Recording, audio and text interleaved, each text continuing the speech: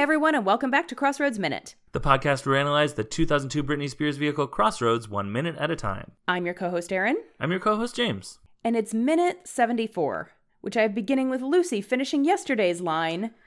The word that she is tired. Ah. But also the other thing. Also horny. Yeah, she doesn't say it, but we know. You know. Right. And I have it going through the moment when Ben has just taken off his shirt. I was feeling the most affection for these characters when I was writing the sentence, Ben takes off his button down. Yes. He's wearing like a button down over a tank top, and he takes off the button down shirt. Yeah. Okay. So Ben says that he is also pretty beat. Which I'm pretty sure beat means horny. Yeah. He's also pretty horny. Yeah. Cool. Okay. Yep, that is the code. So Kit's like, hey, wait, though, we can't take your car if you're not driving. And Ben basically throws his keys out of them and says, get out of here. Yeah. I'm trying to fuck. Yeah. As we've established, Ben does not let anyone else drive his car, and he gets really mad and kicks dirt if you try to. Yeah. Backwards. But apparently, when Ben is trying to get laid, Ben is willing to let just anyone drive his car. Yep. So yeah, he just... The way he chucks the keys at her, he just pulls them out of his pocket and chucks them at her. It was very reminiscent of the, hey, what's up? Yeah. Yep. And he says, just very matter of fact, like, okay, here you go. He says, don't wreck it, which I'm like, good advice. Yeah. Yeah. So my next note is Ben and Lucy are gonna fuck. Yes, that is correct. But first... Yes.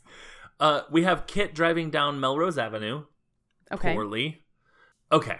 So, Melrose Avenue is a famous avenue. It's named after a town in Massachusetts. It was paved in 1909. Okay. All that aside. Because, okay. So, we establish some locations in this scene. Right. They're driving down Melrose. Mm-hmm. Mimi's looking at a map confusedly. And she says, wait a minute, I thought we were going to the Hollywood sign. Right. And Kit says, we're going to make a stop first. And Mimi said, but wait, the Hollywood sign is back there. We're on Melrose, the Hollywood sign is back there. Right. So, here's what I was working with when I wrote it, and I was writing it, and I was like, I'm forgetting a key detail. And I realized what it was in last minute, minute 73. So what I was working with was... Melrose Avenue. I was assuming the hotel was it in Santa Monica, and that's just because I really like the name Santa Monica.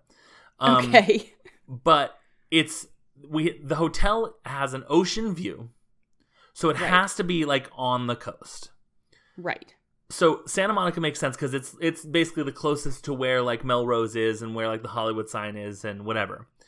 But in order to get to Melrose Avenue, you have to pass by UCLA from Santa Monica. Okay. So, my confusion was, how have they come from the beach, gotten onto Melrose, but be headed away from the Hollywood sign? Assuming Dylan is at UCLA, they would have to have passed UCLA to get to Melrose, and the only way they'd be driving on Melrose away from the Hollywood sign is if their hotel is like at Redondo Beach, which is like a little further down the coast and 75 minutes away from the Hollywood sign. And then they drove on the 405 up this road called Western and then turned onto Melrose heading west. But then why wouldn't they just have taken the 405 the other way, which is a straight shot to UCLA? So my issue is that you can't get to Melrose from anywhere on the beach without either one, driving a long way, or two, passing by UCLA. If Kit is just going to UCLA, she would just go up the coast to UCLA. Is it possible that they did do some sightseeing?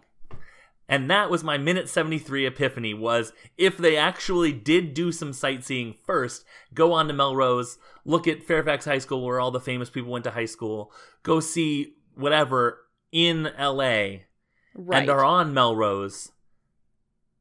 And this whole time, Kit has been stewing about Dylan being a dick. And then she makes a decision to go west on Melrose towards UCLA as opposed to east on Melrose towards the Hollywood sign.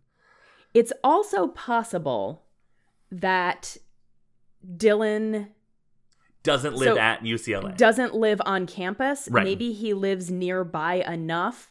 I don't know the layout of LA, Right. so I don't know if it's possible that he lives close enough to commute into campus for classes, but far enough away that any of this Melrose Hollywood sign stuff makes sense.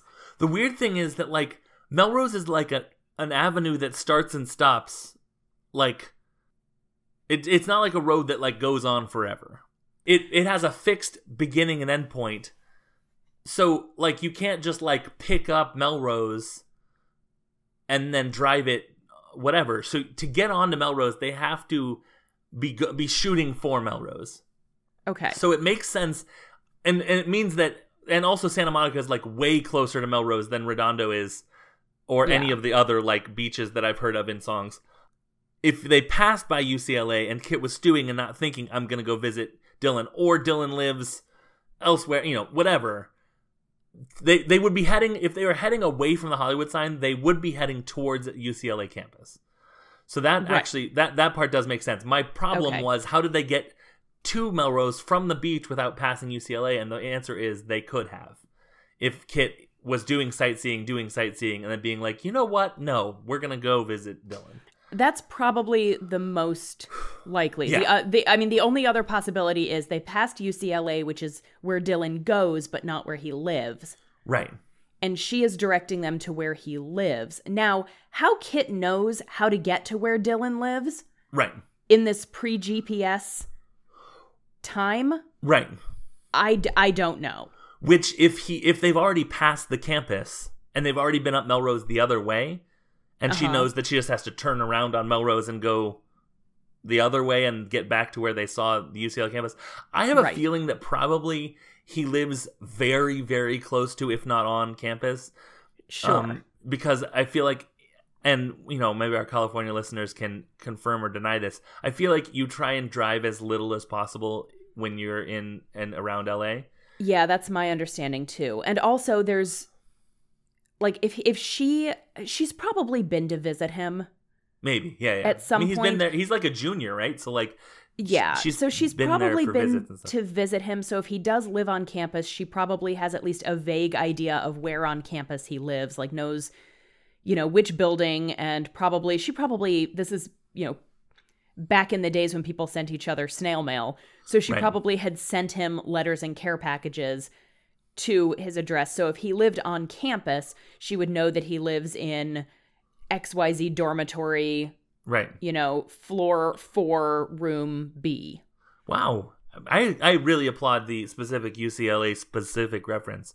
I didn't realize you knew the campus that well. That's really impressive. Yeah. But if he lives off campus, and I'll just, to spoil just a tiny bit, they do go to visit Dylan next week. And well, at the end of this week. Well, that's true. At the end of this week, too. It doesn't look like a dormitory that they're in. It looks like an apartment building. I assume that UCLA is super fancy. Well, and so when we see inside Dylan's living quarters next week, it's not any dorm that... It doesn't look like any dorm that I've ever lived in. Right. It looks like an apartment. I don't think that they would live far enough away from UCLA that it wouldn't be in the... Like... It wouldn't be in the same area. I don't think you put, like, Beverly Hills in between where you live in the campus. Sure. So. My point is, how the hell does Kit know how to get there? Like, if he That's doesn't live on campus, how, even if she's been to visit him before, how does she know from driving down, unless she knows that he lives, like, on Melrose? Right. Or on another, like, just at the corner of Melrose and XYZ Street? Boulevard. Yeah. Yeah, something like that. Like, unless she knows specifically where he lives and, like, knows that there's, like, a major landmark to look for. Right. I find it very unbelievable that she's just randomly driving around LA and suddenly decides to go visit him and knows exactly how to get there.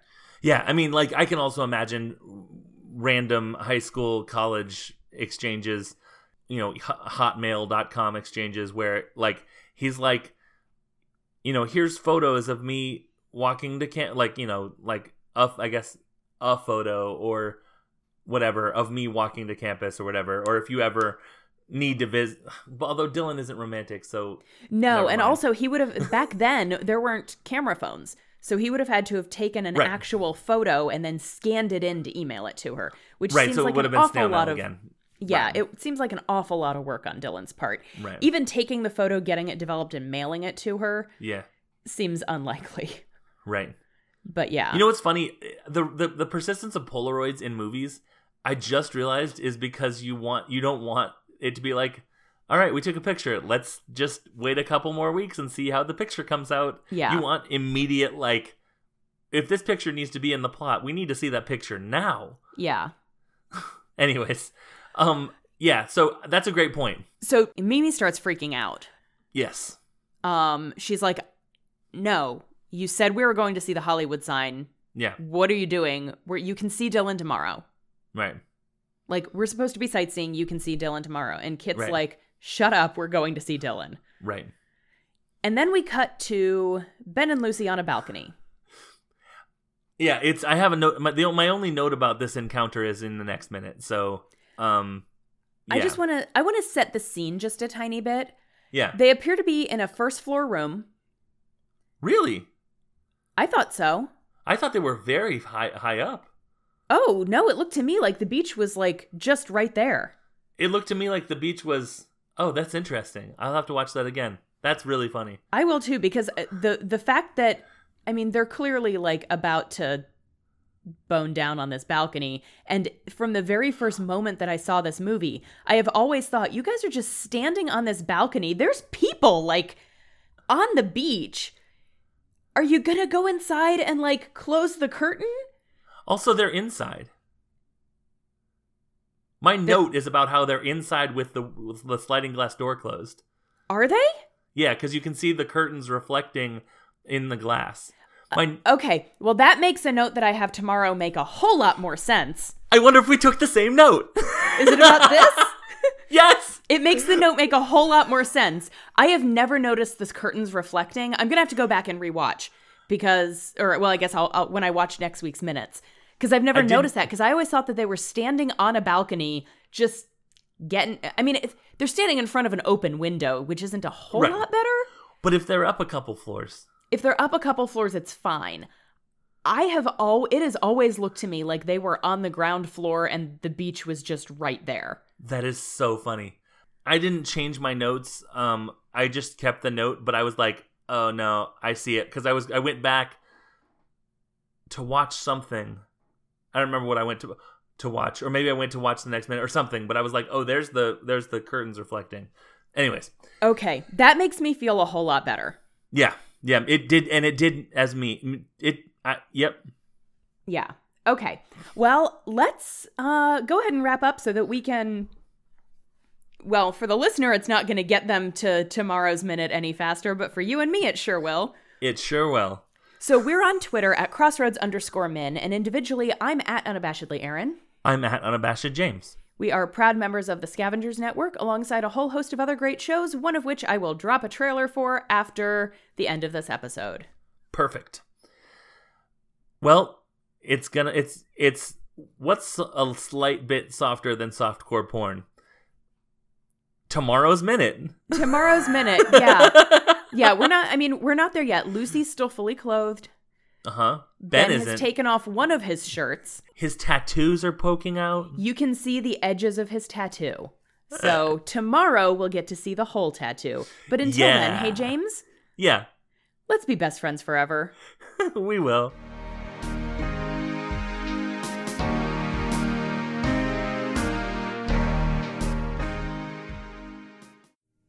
The Scavengers Network. Creator-driven. Community-focused. Treasured content.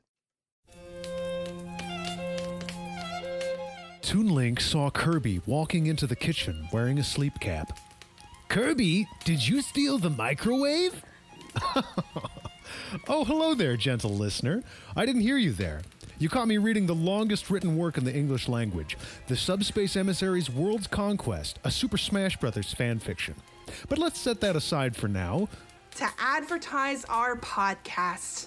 Hi, I'm Beth. And I'm Max. And we're the hosts of Fanninball, a podcast about fandom, their history and culture. The people and things they create. And everything in between. Listen bi-weekly on Wednesdays on the Scavengers Network, or wherever you find your podcasts.